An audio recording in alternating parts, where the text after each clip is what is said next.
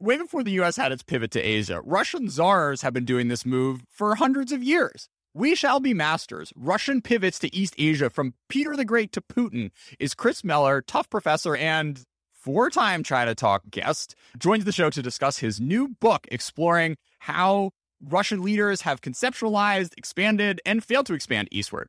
Co-hosting with us is Camille Gallet. I'm a historian and independent researcher.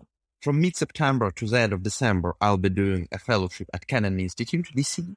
So if by any chance you have a room or apartment to rent in DC or nearby, I'd be really grateful if you contact me. Awesome. China Talk as DC Craigslist is I think the final form of China Talk. Camille also was a classmate of mine at Peking University and Yenching Academy way back in the day. Camille and Chris, welcome to the show. What were the factors which over the centuries made it really difficult to realize these grand aims? Well, if you want to get from Moscow to Vladivostok today, you get on a plane and fly for around 8 hours. So it's far easier to get to London or to get to Paris than it is to Vladivostok. And that's with air travel. Rewind the clock 150 years before there were trains, and really before there were really well organized roads across a big chunk of Siberia and the Far East. It was a months long journey to get from the center of Russia to the Far East. And that really has a huge implication if you're trying, to set up trade routes, because trade has to take place via what rivers there are, and there aren't a lot of rivers that flow from east to west in Siberia and the Far East, or it takes place via camel caravan over the Gobi Desert. And so even late into the 19th century, logistical questions were absolutely crucially important when you're talking about setting up trade or certainly moving troops in a military campaign in the Far East. So in contrast to Russian military operations in the 19th century in Europe, where you'd regularly have armies of tens of thousands of troops marching around, in the Far East, the numbers were always an order of magnitude smaller simply because you couldn't get people there. And if you got them there, you couldn't equip them with the supplies they needed. So it was always a huge challenge just to exercise the state's power in the region. I want to start with Alaska, Hawaii, and California, which are not, when you first think of Russian expansion, where your head goes. Maybe folks remember in AP history that America bought Alaska from Russia at some point. But if you drive up Route 1, you will hit this Russian fort, which, Chris, as you relate, had some real dreamers behind it, but ultimately was a pretty dramatic and disastrous failure. So what was driving the Russian expansion to North America, and how did it end up panning out? The initial factor pulling Russia into North America was the fur trade, which today we don't think much about the fur trade because it's not popular to buy fur coats. But in the 18th and 19th century, it was very popular to buy fur coats. And China in particular was a huge consumer of fur. And the place you'd get fur was from the waters of the North Pacific, both in contemporary Russia and the islands in the Pacific, but also across the Bering Straits in Alaska. And so Russian fur traders were pulled into Alaska in large part because they initially drove a substantial portion of the fur-bearing animals in today's Russian waters to levels near extinction. So they had to find new areas of fur, and Alaska was a natural place to go. But once you arrive in Alaska, you face the dilemma of how do you feed yourself? Because you can't grow a lot of food in Alaska.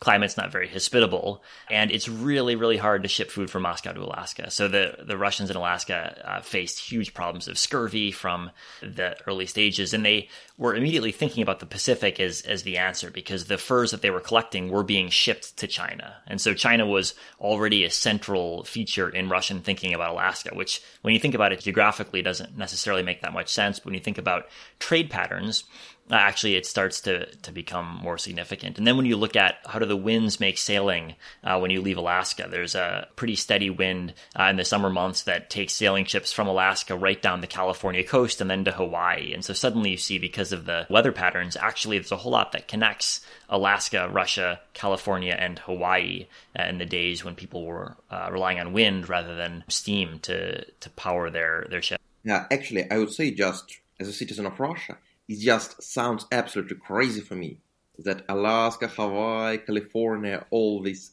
Eastern Pacific expansion actually came earlier than Vladivostok.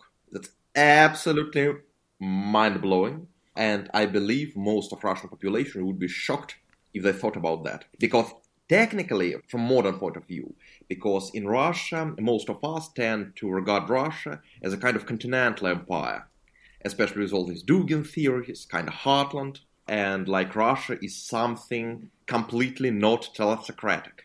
But this specific expansion, it sounds very, very telesocratic. Yeah, and if you think about how Russia expanded across Siberia and the Arctic, actually it was expanding largely via maritime patterns by sailing through the Arctic Ocean and the rivers of Siberia, because it was far easier to move over water than over land. And so you do have this strange result, which is that this great land empire was largely explored and settled by maritime routes in the 18th and 19th centuries, really into the 20th century. The patterns of settlement in the Far East and Siberia were determined by access to water. It's a great observation, because when Russia conquered my homeland, like Kazan Khanate, a river was really the backbone of expansion. All the Tatar population was expelled from the river, Russians settled by the river, and though technically conquest happened in mid-16th century, until mid-17th, the control didn't really extend maybe like 20, 30 kilometers from the river, really.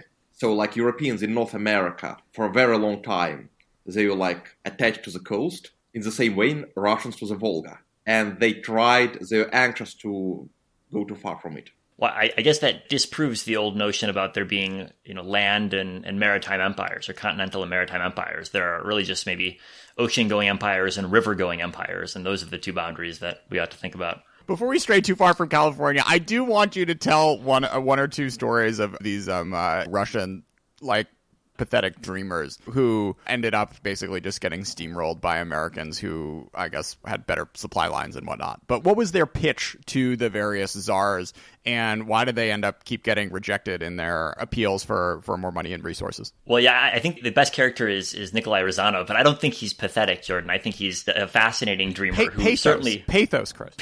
Perhaps.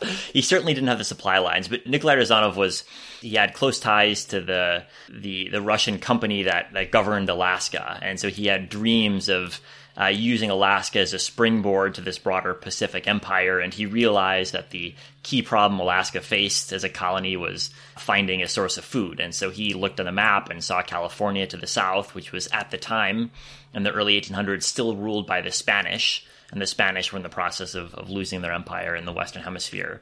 And so he sailed into San Francisco Bay in the early 1800s and tried to convince the Californians, the Spanish who were living there, to trade with him. And he eventually fell in love by one account, or made a tactical marriage by another account with the daughter of the head of the Spanish colony there, and tried to use this marriage as a way to kick off a commercial and a trade relationship with Spanish California. And there were two problems. One was that the Spanish government didn't allow any trade in and out in California, and the second problem was that his fiancée was Catholic, and he was, of course, Orthodox, so they needed the Pope's approval for the marriage. So he had to go all the way back. To the freaking Pope!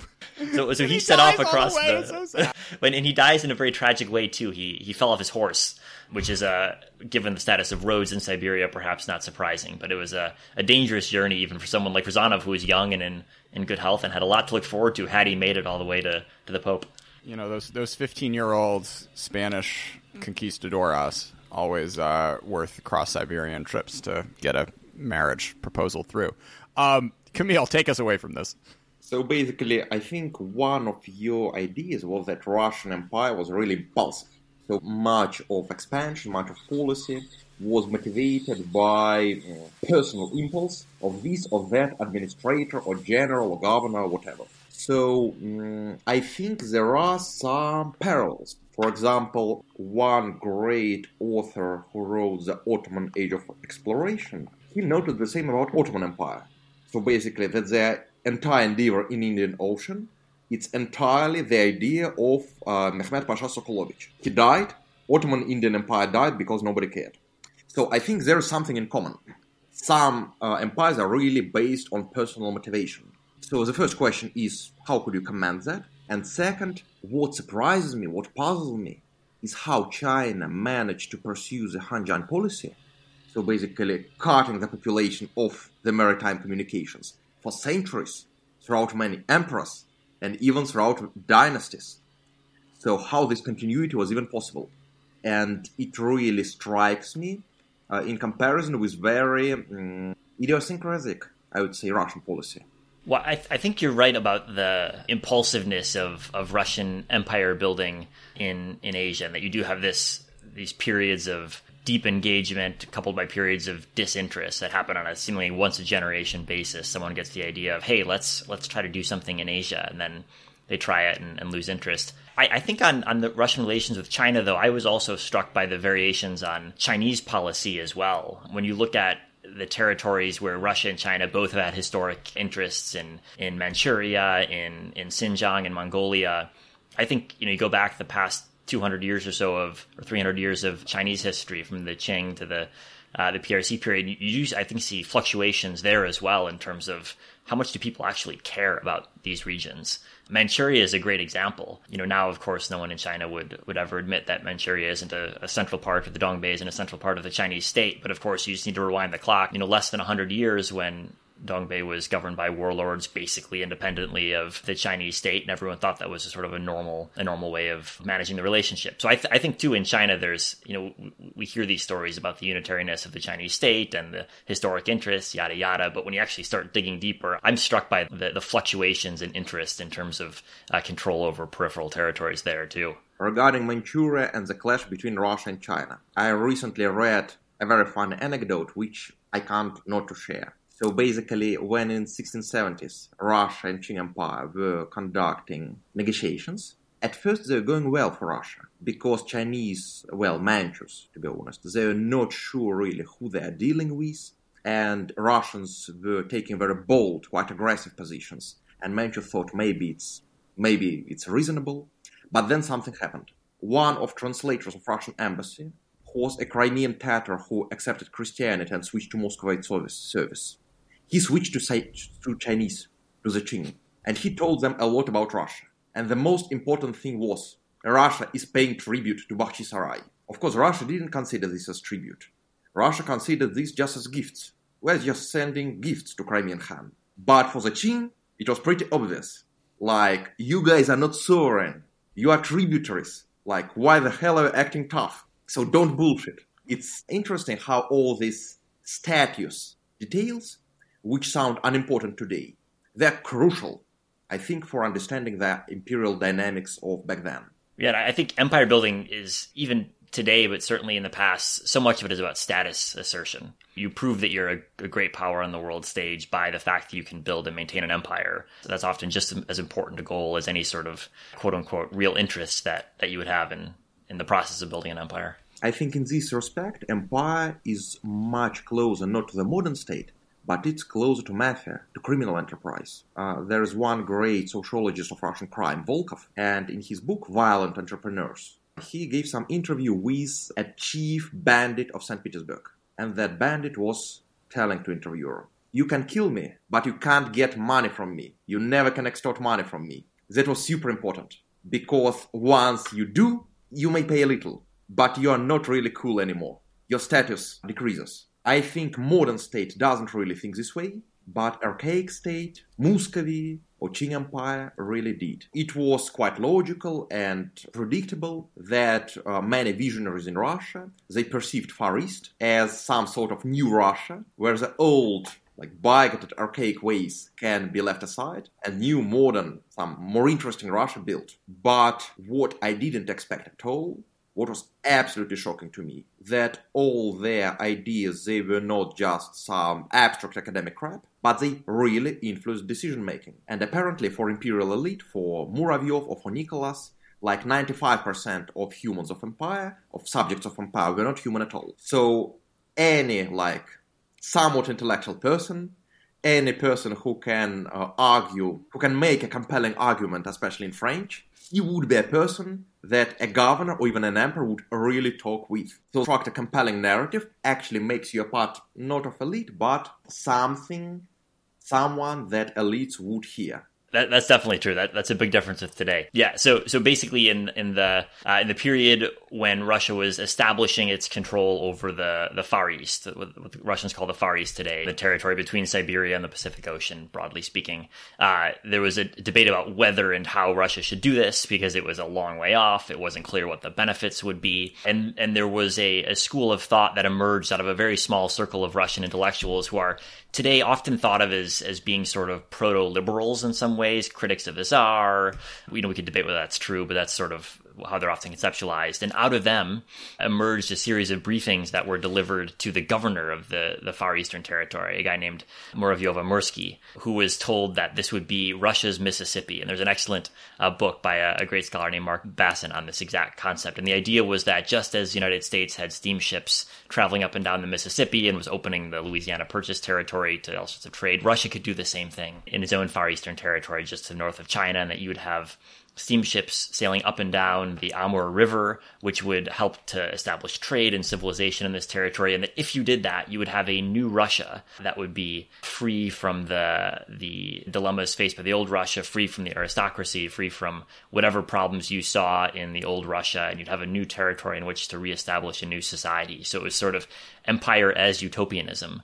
And the Far East was seen as the canvas on which these Russian intellectuals could paint their image of the new Russia. And from this, we get expansion, we get a Trans-Siberian Railway? Yeah, or maybe another variant, because at least glimpse of Russian intellectual debates right now. One of hot topics, I would say, it's kind of economic and geographic fate of Russia. Because right now, many Russians, they're pessimistic about Russian geography, that it's bad, because we are so landlocked, we are so far away from the ocean, which make communication expensive and which basically makes us poor. And that's sad. What is interesting, that some of arguments which are not articulated by Russian ruling class, but I think are somewhat implied, that we should move to the coast. It's clear in case of Leningrad and Krasnodar. So these 2 points are really growing and growing naturally. So there are a lot of investments, government, private investments going to St. Petersburg and Krasnodar, to 2 of Russian seas. But to the Far East, to the Vladivostok, it's almost entirely government initiated. So it looks, but it's never pronounced explicitly, but it looks like the idea of Putin's regime is that we should invest as much resources to these 3 points, Baltic, Black Sea, and Pacific, as possible. Because these are points for potential growth, while Omsk or Kurgan are not, because it's too far from the sea. Of course, telling this publicly it's impossible because it will be so unpopular in continental Russia. But why it's interesting? Because if this assumption is correct, if they are really thinking this way, it's really a breakaway from old imperial tradition, from the tradition of Nesselrode, for example, who explicitly didn't want Russia to go to Pacific. That Siberia should be landlocked, shouldn't have access to the sea, and that's great, because convicts can't escape. He actually told that Siberia is our great sack where we put all the unruly elements, and they should stay there. We don't have to go to Pacific, because then they can escape. And you know what? He was right. He's absolutely 100% right. Because when Russia expanded to Pacific, Bakunin used this chance to escape. So in order to guard unruly elements, we should stay away from the sea. You think about the wars that Russia has gotten involved in the 20th century since taking the Pacific coast. And, some of them have went well, but others have gone disastrously wrong. And so it's an interesting question to ask. Would Russia be more secure today if it didn't have the Pacific coast and had a big barrier in Siberia that separated it from other countries in the Pacific region? That's actually, I think, is one of interesting conceptual implications of your book. That Pacific is a graveyard of Russian empires. It was a graveyard of Russian Empire, whose backbone was broken in Russian-Japanese War. And it was a graveyard of Soviet Empire, who just invested so much cash in conflict with Beijing that it basically went bankrupt. So maybe there is a clear pattern of overexpansion of imperial supply lines. And maybe there is some parallel with Spanish Road, like from Mediterranean to Flanders. That such overextended supply line is just so costly that it will bankrupt an empire. Well, certainly you look at the period over the past 30 years since a lot of the Soviet-era subsidies to the Far East have been reduced to a certain extent, and we've seen a a huge shift of the population out of the Far East, especially in the 1990s, to parts of southern and western Russia. So as a sign that the population, although it's slowed in recent years, but a sign that the population would prefer to live in the more economically productive regions of the country. So probably another data point in support of that thesis, Camille. So it's interesting, especially in case with Muravyovo-Amurski, that expansion to Far East was initiative of a local official who basically was breaking or ignoring instructions of imperial center. It's interesting because initial expansion to Siberia, it followed the same pattern, with Stroganov merchants initiating expansion against the wishes of Ivan the Terrible. So it's interesting that maybe it is a general pattern in building many colonial empires. Like, I don't remember who of British historians noted that British Raj was mostly built, especially on initial stages, against the instructions of London. I think that's right, Camille. And if you think about the logistics, especially for pre-20th century empires, when you were talking with your commanders in the field by sending them messages that would take months to be delivered, or at times a year to be delivered. When the Russians wanted to send a message from St. Petersburg, the capital of the Tsarist Empire, to Alaska, they would often sail it around South America, through the Atlantic, around South America and up to Alaska. So, it wasn't the most effective command and control structure. And although things have gotten better in recent decades, I still think there's plenty of reason to expect that there's gaps between what the Kremlin wants and what commanders on the ground are doing. And I think you're right to say also that Russia's not unique in this regard, that when you look at a lot of empires in general, but especially pre-20th century empires, when they weren't communicating via telegraph lines or more advanced technologies, there was a ton of scope left to commanders on the ground, which creates risk and opportunity. And it's, there's, I think, a way that empires will try to think and find the optimal amount of scope to give the commander on the ground, because you don't want perfect command and control defined as all decisions being made in the center. You want to give the commanders leeway to decide in certain ways. And certainly the Russian Empire, you have a fair amount of leeway for commanders, especially in places like the Far East, where the stakes weren't always that high. And so it was okay to see what your commanders could come up with if you gave them more free rein. So your point is that improvement of communications is somewhat of a liability, and we should compensate it somehow institutionally. Well, certainly there were institutional ways to compensate in the past when communications were less bad, which I think you saw plenty of. I mean, why didn't this guy just forge a letter from the Pope? That's really what I don't understand. So how did Russia sort of bang against Qing China? What were some of the flashpoints? What was the overall thesis, and how did it end up turning out? The Russians had relations with the Qing in various ways, dating back a couple hundred years, but it was really in the 19th century when the Russian Empire started to have a real footprint in the territory of the Russian Far East and also along the border of contemporary Xinjiang.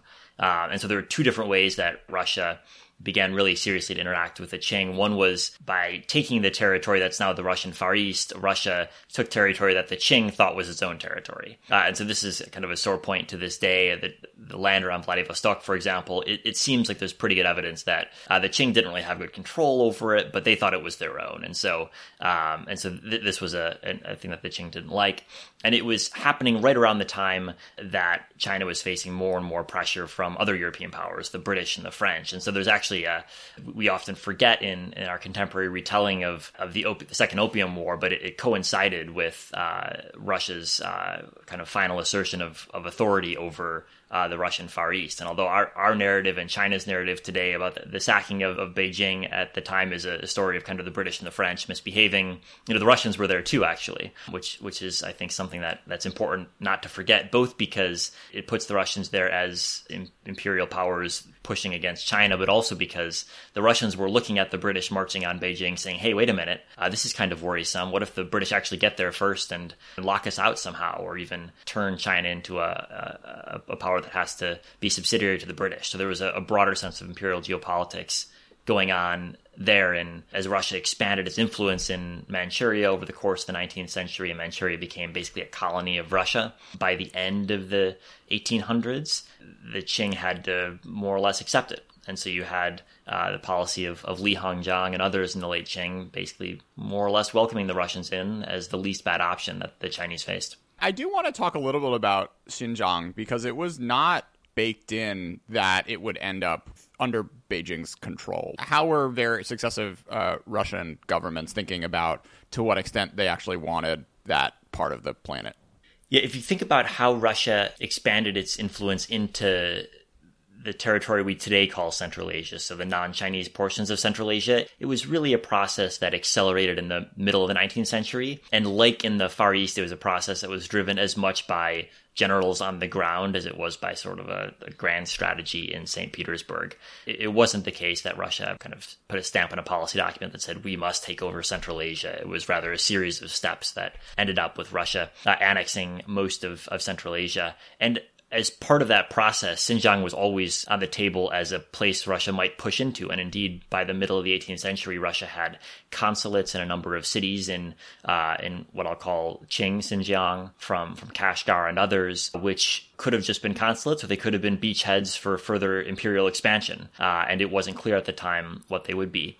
And when you think of logistics at the time, although it was a very long way from Moscow to, say, Kashgar or Moscow to Urumqi, it was also a really long way to Beijing. So it wasn't at all clear that the Russians had worse logistics in terms of supply lines than the Qing did.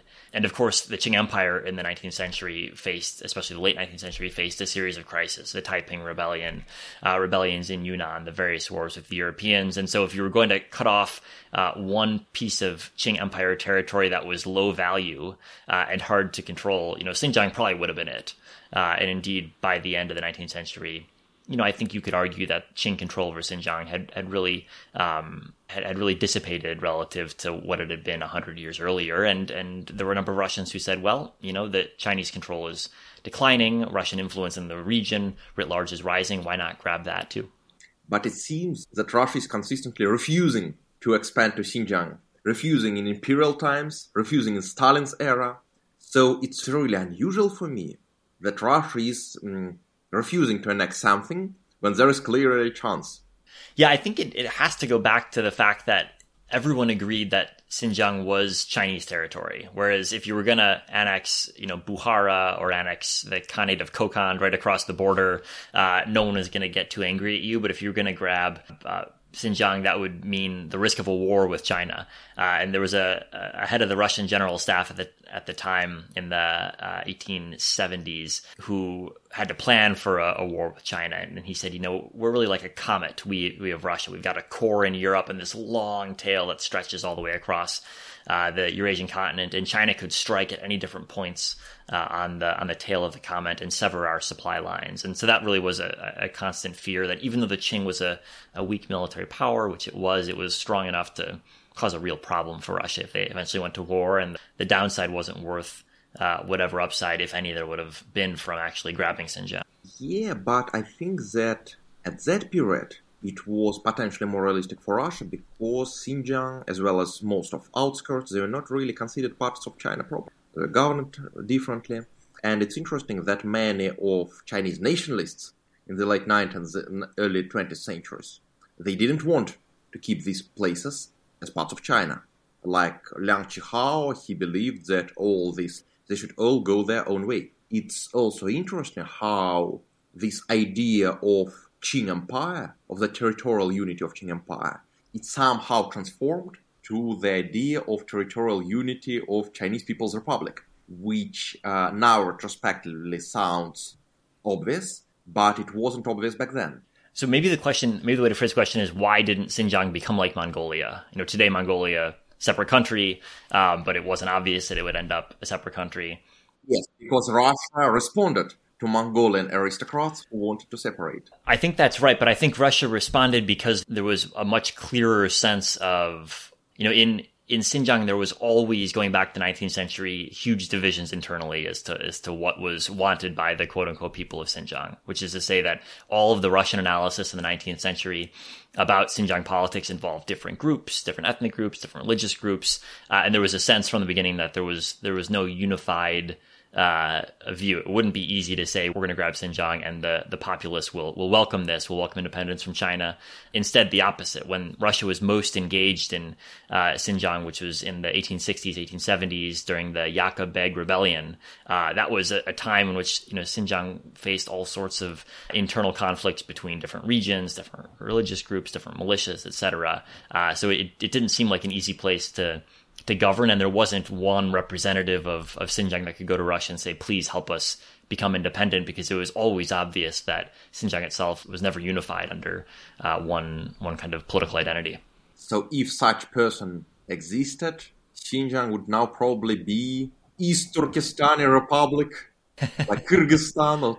Well, the funny thing is that, Yaka Beg, when he ruled a big chunk of Xinjiang for about a decade in the 1870s, he had really good relations with, or at least very, very complex relations and sophisticated relations with Russia. He had a skilled diplomat in St. Petersburg. He had lines of communication open with the Russian general staff and the defense ministry. So if the Russians had thought he was a credible ruler of Xinjiang for the long run, they would have gladly, I think, supported his efforts. But they were just as convinced that he was volatile, that he was violent, that he was incapable of governing, as they were optimistic that he was going to pull Xinjiang from China's orbit. So I think there was always this sort of skepticism of could we really actually either ourselves digest Xinjiang or set it up as a functional government separate from China. There was never a sense that it would be easy to do.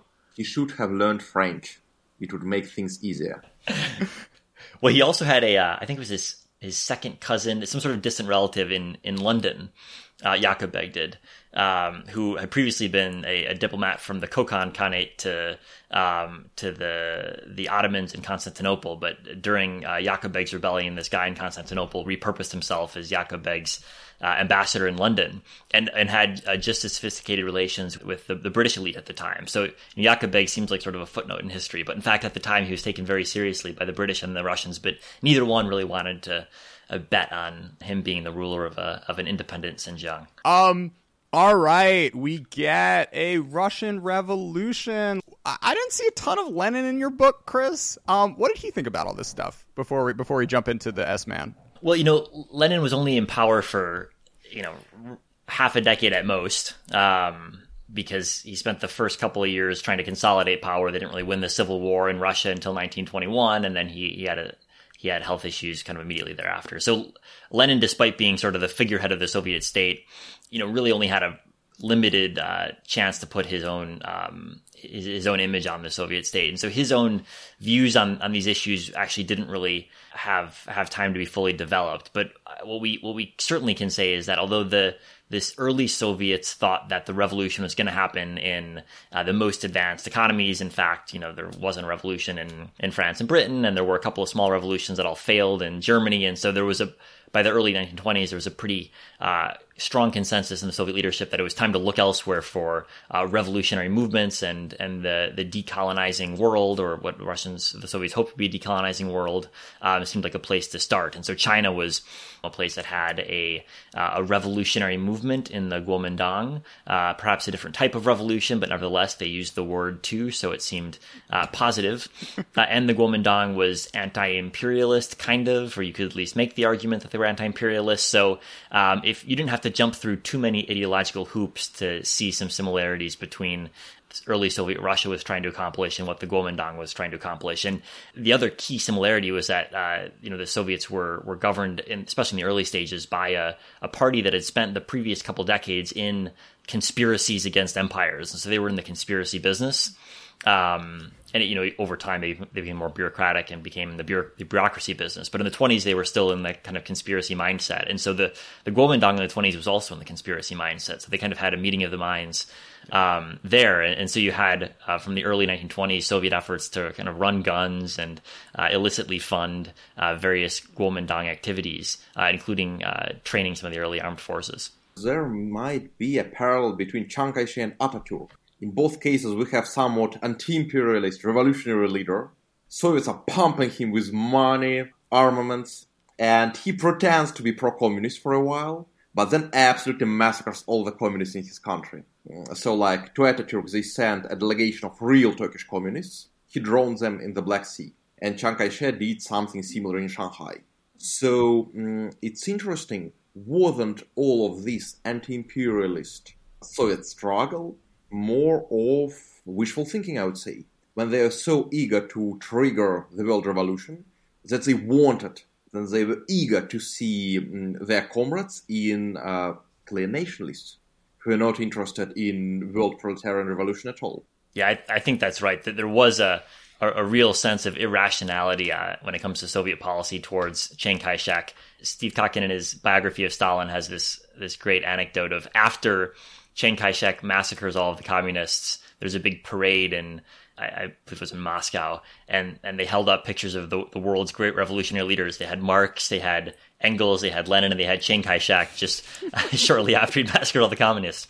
And it was somehow possible to kind of keep that fiction going for a while until, by 1928, it finally becomes a bit too obvious that Chiang Kai-shek is into revolution, but his own type of revolution, not the type the Bolsheviks were hoping for. Your book, it unraveled one of the real mysteries I had reading Chinese history of Stalin's, relationship to 1930s and even into 1940s, the Chinese Communist Party, of being very reticent to embrace the potential that the CCP could win, and constantly telling Mao to chill out, take it slow, don't fight too much, we're not going to give you as much money as you want and whatnot, because as you argue, the 20s and into the early 30s was he got absolutely burned. So aside from the point we talked about of Chiang Kai-shek killing everyone in Shanghai,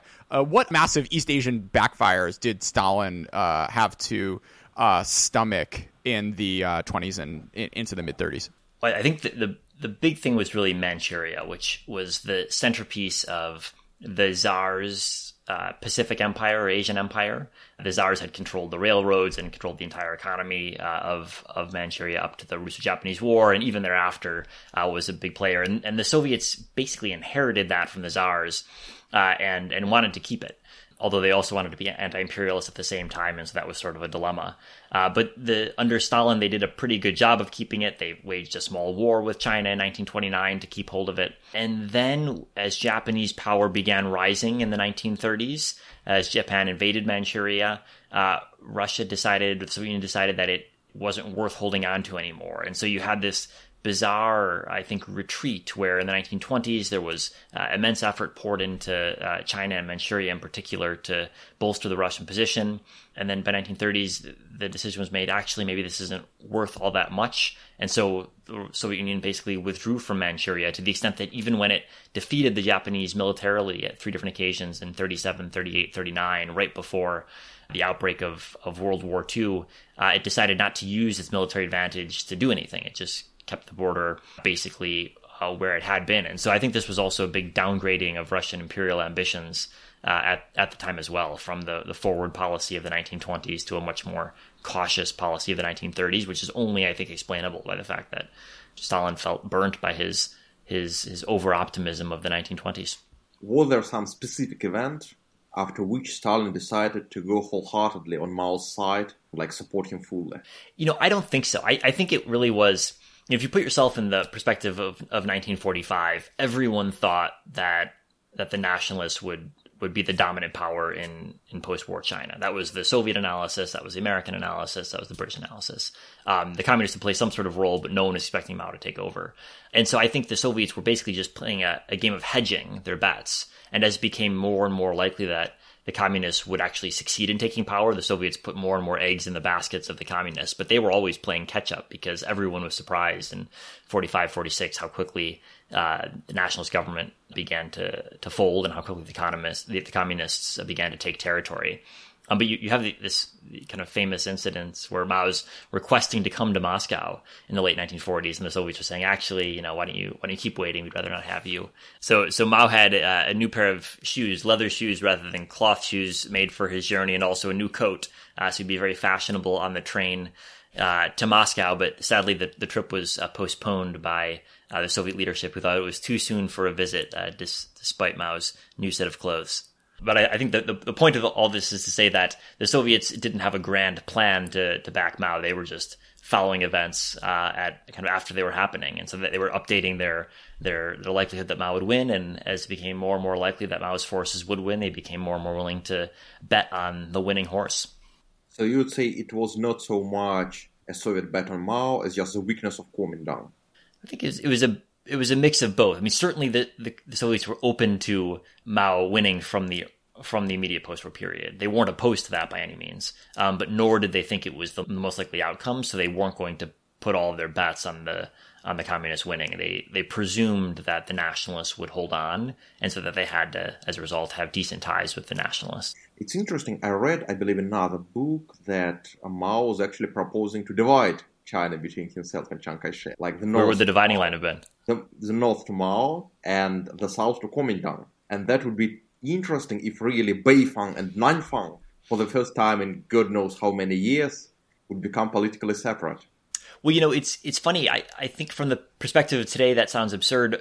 I was struck by reading documents from the early 1920s, the extent to which South China was treated by everyone, Chinese and foreigners alike, as a sort of politically distinct unit within China, and such that you could talk about South Chinese politics as being a kind of a self-contained unit, which today I don't think computes in any sort of meaningful way. But there was a period in the early 1920s where South China really was seen to have its own political dynamics.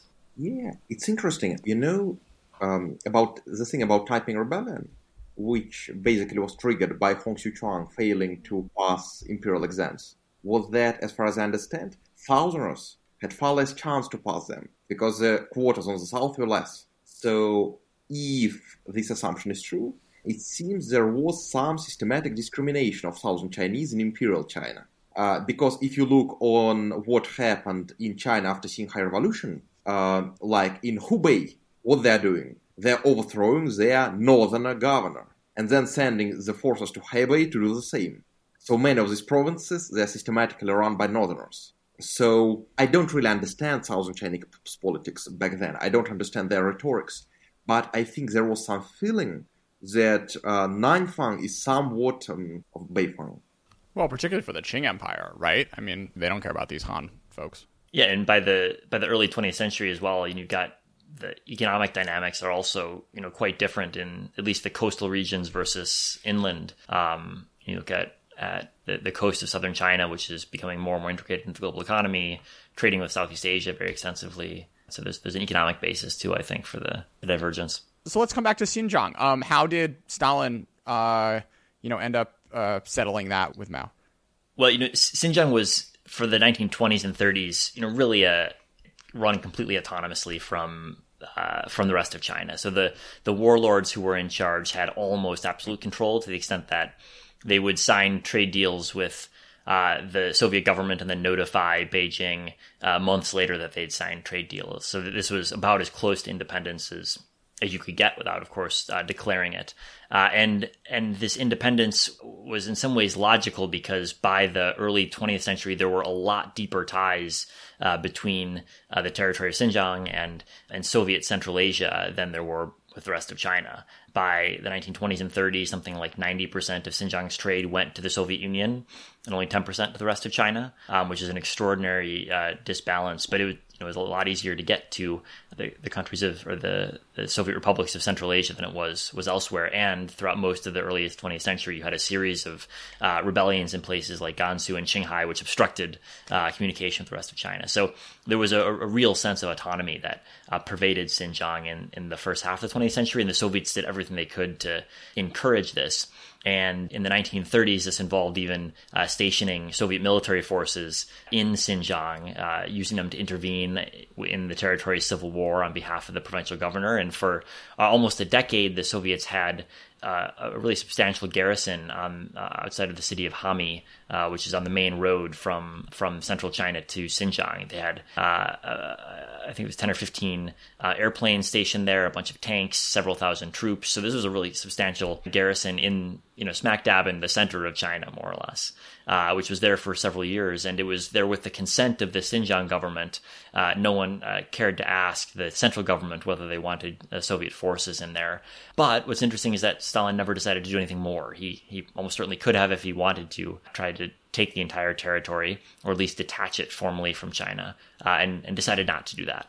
And so as a result, when World War II finally came to the Soviet Union, and the Soviet Union pulled all of its forces out of China to fight in the front with the Nazis, Xinjiang regained its autonomy from Russia and began falling under control of Beijing again. You know, another sociological implication of your book I liked. Today we are talking a lot about tech bros. You know, all these smart autistic guys from like Amazon, Facebook, Google, who have huge disproportionate influence on, well, everything in our society, globally. And it seems that back then there was a strata that had somewhat similar influence. Now we have tech bros. Back then we had railroad bros. Like I think that, Camille, I think that is 100% right. Railroad Bros is a book that ought to be written. But I think there's something serious behind that, which is that railroads brought out and made necessary a new forms of corporate organization. You had to make sure the trains ran on time, which means you had to make sure you had schedules and you had complex accounting of which train car is going where.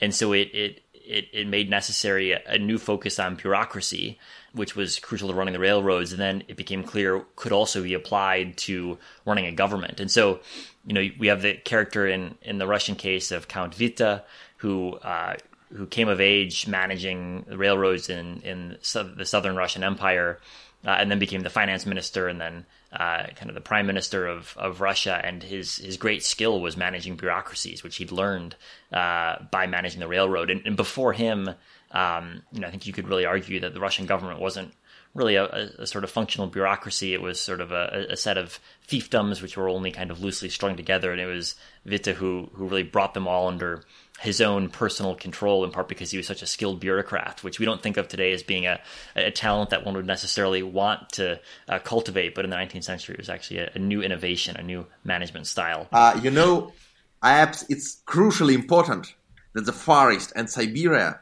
was a place of Russian dream, like America for Western Europeans, Siberia for Russians. And there is one story I like especially. In 18th century, in Russia, there was some guy who was doing highway robberies. So after some time he got caught, they beat him with a whip, they tore off his nose with hot iron, and they sent him to a small Siberian town to spend a life in exile. But the point is, in that small Siberian town, he was the only literate man. He was the only one who could read and write. That's why he was appointed as a judge. And as chronicles wrote, he was ravaging the town like an absolute beast. That's a great story, especially today with all this academic elite overproduction, where you have hundreds of degrees and you can't get a stable job. And back then, Siberia was a place of Russian dream. You can always be a judge in Siberia. That's good to know. Chris, I want to talk about the USSR, India, China triangle, which is not one which gets a lot of play in the 21st century, but definitely had its moment. How did Soviet leaders think about attempting to stitch those three countries together, and why did it not come off in the way that, Gorbachev, for instance, had hoped? Well, if you rewind the clock back even further, Jordan, to the immediate post-war period, 1945, after Indian independence in 1947, the establishment of the PRC in 49, there was a moment then, too, where it seemed like the USSR, the PRC, and India would be important voices in pushing back against the Western powers. And that quickly turned out not to be the case because of the disputes between India and China. But again, in the 1980s, after the Soviets and the Chinese began to resolve some of their border disputes and tone down the ideological conflicts that had marked the Cold War, Gorbachev in particular tried to see if he could get the Chinese and the Indians to work together with Russia on issues of international politics, again, as a way of establishing a counterweight to the U.S. and America's Western allies. And from the Russian perspective, this made a lot of sense because they hoped the three powers could agree on Eurasian politics, could agree on a more multipolar international world. But the challenge was always, what was the substance of these three countries going to actually look like, and could they focus on whatever substance they found rather than on the issues that divided them? And the Indian-Chinese conflict was always extraordinarily difficult to get over. Not only the specific border conflicts, which obviously are back in the news nowadays, but also the question of status, whether India and China would see themselves as equals, or whether China would see itself as a notch above, given its nuclear capabilities, which at the time India didn't have, and just the general perception that China was a more sizable power. And so the Russian effort to maneuver India and China into this Eurasian alliance of sorts was disappointed in the 1980s, but that dream never really died. And today there are a lot of people in Moscow who would like to try to resuscitate that type of India-China-Russia entente. Again, I think the key problem is the India-China relationship doesn't make it possible. And India, although it's very happy to have good ties with Russia, and it still does have quite good ties with Russia, it doesn't want to see itself at all as part of a grouping with China, especially a grouping where it would be a potentially a second-tier player. For the past year, I have been talking a little bit with Russian officials, mostly from the economic policy making, like not political, but economic bosses. And what is interesting, one thing that makes them suddenly very enthusiastic, very tired, very bored, and honestly speaking, not willing to speak with you anymore, is when you talk about Chinese investments. Why? Because for political reasons, China tells a lot to Russians about potential investments it will make. And maybe political leadership, so people who are really like higher-ups, they don't care about this really because they're more about political friendship, political alliance. But people who do and organize economic policy, I think they're very angry. They're very angry because it seems to me they feel they're cheated. They feel they're taken for fools. To put it simply, China pretends it will give us money, but it doesn't. So there's a lot of disappointment. Well, it's interesting. For a long time, I think the debate was not would China invest, but would Russia let China invest in key sectors like energy, where there were perceptions that Russia wanted to make sure that the key investors in energy, for example, were Russian, and so there was some amount of state confidence that it could have control over those assets. But now it seems like the tables have turned, and the question, if you're right, Camille, is why hasn't there been enough investment, or why haven't the promises actually been met? Yes, and the balance of power is clearly changing. There is Huawei office in Moscow, and there are some regional offices in other big cities. But in some of these offices, there are no Chinese overseers. So there are Russian managers, but no one from real Chinese leadership, no real Chinese executives. So Chinese executives from Moscow, they're coming to the city to make, to check how it's going. And of course, local managers don't like it at all. But they can't just tell Chinese to fuck off because they're their superiors. So what they do, they pay local police just to come and harass these Chinese in hotel, check their documents, taking them to police station to determine their identity. And that makes total sense. Because police would never do this with Germans or Swedes. Because, these Western Europeans, they're unharassable. They could do this, but only if given complete order from Moscow. But Asian people, basically anyone who doesn't look European, they're legitimate prey for police. To check the documents, to extort money if you don't look Nordic. So at this point, it's one of problems for Chinese in Russia, yeah. All right, Gorbachev, you had a fantastic chapter in your past book, Chris, looking at how he and some of his reformer friends were really inspired by what Deng Xiaoping was doing. What other wrinkles did you unfurl in this piece of research, which helped inform your thinking on how Gorbachev looked east? Yeah, I think the surprising thing that emerged from this is we think of Gorbachev as a Westernizer, as someone who played a key role in the tearing down of the Berlin Wall, which is all true. But when you actually look at where he spent his time, he spent a lot of time thinking about Asia. And this was pretty sensible because when he first took power in 1985, relations between the Soviet Union and China were horrible. And there was a real need and a consensus that emerged in Moscow that it was time to improve relations and stop the kind of name calling back and forth between Moscow and Beijing about who was the worst revisionist, that type of thing. And so there was a real effort given to making Russia a relevant player in Asia. And step one was seen to as be a need to improve relations with China. But then step two was a whole other set of relationships that the Soviet Union had more or less ignored. So Japan, which had been seen as kind of a Cold War rival, Gorbachev made a real effort for a time to resolve the territorial issue with Japan, the islands that were disputed after World War II, with Korea, which of course Russia didn't have any diplomatic relations with until the end of the Cold War, which today I think we often forget about. But when you actually look at the map of Asia and rewind to 1985, it's pretty clear that Russia the Soviet Union at the time didn't have very many functional relationships at all in Asia. The relationship with China was non-functional, with South Korea was non-existent, North Korea obviously its own strange dynamic. And so Gorbachev said, we need to find a way to revitalize this. And he tried hard to do so. He opened relations with South Korea, for example, and he started a dialogue with Japan. But really the only major success, I would say, was in restarting the relationship with China and in visiting Beijing, which he did in May 1989. Pretty dramatic visit, if folks will recall. This happened during Tiananmen. I did find it really interesting where, like, Sakharov and lots of other left-leaning folks were calling on Gorbachev to actually criticize Deng for what he did in Tiananmen Square, but he was, very adamant that he would hold the line and not make the sort of statements that were coming out of Western capitals. Yeah, and if you think about it from today, I think it's easy to sort of read Gorbachev as just being sort of a realist, saying, well, it's too bad, but we need to kind of keep focused on our relationship with the Chinese government. But I think it's even more complicated than that, because in 1989, right after Tiananmen, Gorbachev was facing his own domestic discontent, which was rising.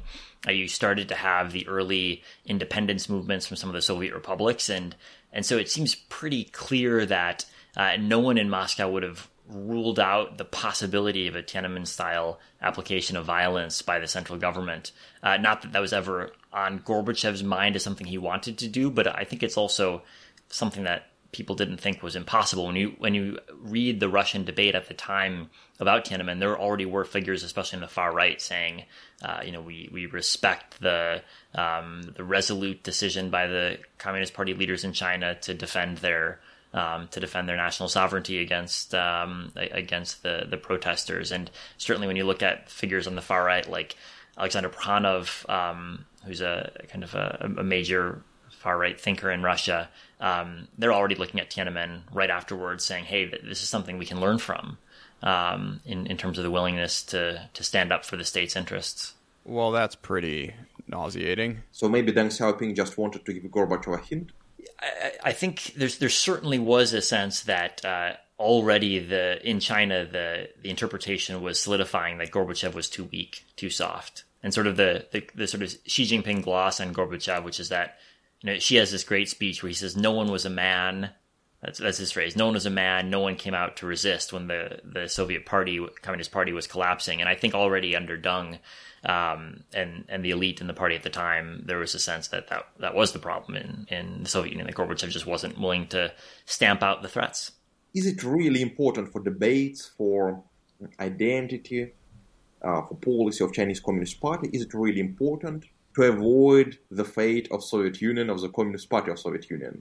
Like how far, how often, how frequently this idea is even...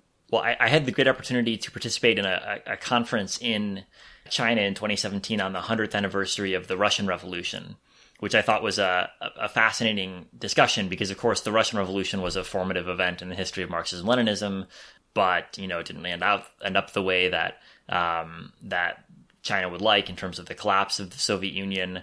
And so I think there is an interesting ideological dance that one has to play around the collapse of the Union. You have to find something to blame it on that's not inherent in the ideals that were in the system in the first place.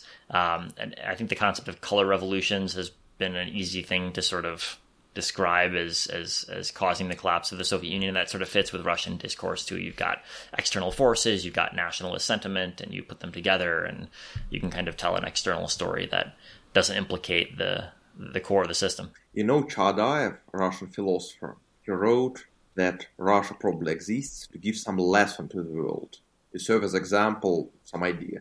So maybe that was the purpose of Soviet collapse, to give Chinese an idea how to preserve their empire. Well, I think that the Chinese Communist Party has certainly learned the lesson. Whether the right lesson or not, I'm not sure. They've learned a lesson. I want to close with Afghanistan. How does the story of Russia's involvement with Afghanistan relate to your thesis and, I guess, echo today? You know, I think the really crazy thing about the Soviet intervention in Afghanistan is the extent to which we've now got, and this is not my research, this is the research of other historians, got pretty good sources that show that the decision to intervene was made by a really small number of people, just a handful, and that most of the rest of the Soviet leadership was sort of at best surprised and at worst horrified with the decision as it was taking place. So it was seen at the time to be something that probably wasn't a good idea. And the fact that it lasted for so long was something that I don't think was endorsed by most of the Soviet elite either. And so in some ways, I think it's the easiest explanation for the Soviet invasion of Afghanistan is that it was sort of an error that was only made possible by the fact that decision-making was so vague, but held in the hands of a small number of people who didn't even have a formal decision-making process. And I think I would sort of put that personalized explanation for the intervention close to the center of any explanation. What does it mean in the long run? I mean, I guess we've been hearing a lot about the graveyard of empires and stuff like that the past couple of days, but that's probably, I think, the wrong framework to look at it, because when you sort of zoom out past, the 1980s and 1990s and put Afghanistan in the past 200 years of history, I think it does take on a much different hue rather than just sort of the easy role it plays in our morality tales about how it led to the collapse of the Soviet Union and is leading to the collapse of the American empire today. I think that's probably not the most, not the right lesson to draw. How about some speculations? Do you believe Afghanistan will become China's Saudi Arabia? See, I think that if you look at the history of various empires' efforts to use Afghanistan for their own purposes, the track record of success is limited, I would say. Greatly. Remember Babur Namek, when Afghans were coming... Tamerlane, baby. You have to rewind the clock a long way. Yeah, you got to go back to the 1400s to have it work out for you. I don't know. My take on that, Camille, is like, I think, speaking about learning lessons from the Soviet Empire, right, of modern day Xi, like, there are plenty of places where if Xi wants to kind of play in his near abroad, he can, that are much more sort of hospitable or much more promising than like some mountains of rare earths, I guess. And, if he needed any extra sort of underlining of the pain and challenge that would come in deepening engagement with Afghanistan, I think the airport bombing of last week is enough for, to scare the wits off of any sort of mid-level Chinese official who's writing out some sort of plan for a great, Obor 2.0 into Kandahar province or whatnot. It's just the cost-benefit analysis for Beijing just does not seem to be there at all for a real effort to deeply engage with Afghanistan, particularly the Taliban-run Afghanistan. It seems to me that the basic difference between, let's say, Chinese economic imperialism and the one of the West, or almost non-existent that of Russia, is that the Westerners or Russians, if they do some development project abroad, they wouldn't fucking shut up about it. They would be constantly advertising it, non-stop, 24 hours, 7 days a week. Meanwhile, Chinese, they're doing huge infrastructure projects in very inhospitable regions like Balochistan or stuff, and don't advertise this at all. So you just see like some plants being constructed in like Pakistan zone of stripes or stuff, and they're doing it in very adverse, very bad conditions, with the workers carrying weapons, because they are expecting an attack from tribesmen any day, and they don't advertise it. That's really interesting.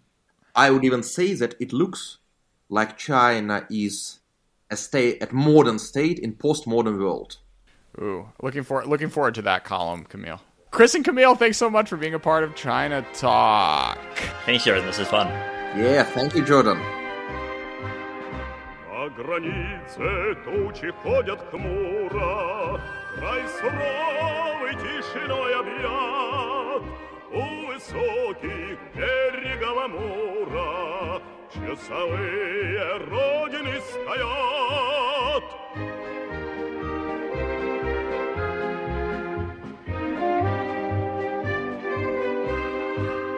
Там врагу заслон поставлен прочный, там стоит отважен и силен. У границ земли дальневосточной броневой ударный батальон. У границ земли дальневосточной броневой ударный батальон. Там живут и песня в том порукой, нерушимой дружною семьей. 3 танкиста, 3 веселых друга, экипаж машины боевой.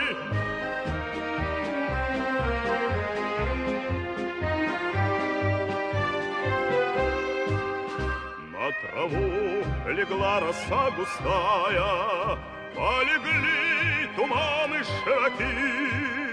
В эту ночь решили самураи перейти границу реки. В эту ночь решили самураи перейти границу реки.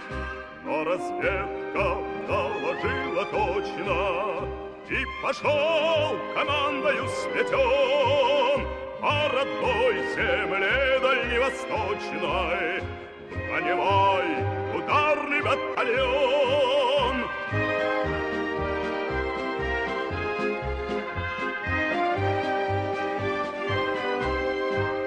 Мчались танки, ветер подымая, наступала грозная броня, и летели на земь самураи под напором стали огня. И летели на земь самураи под напором стали огня.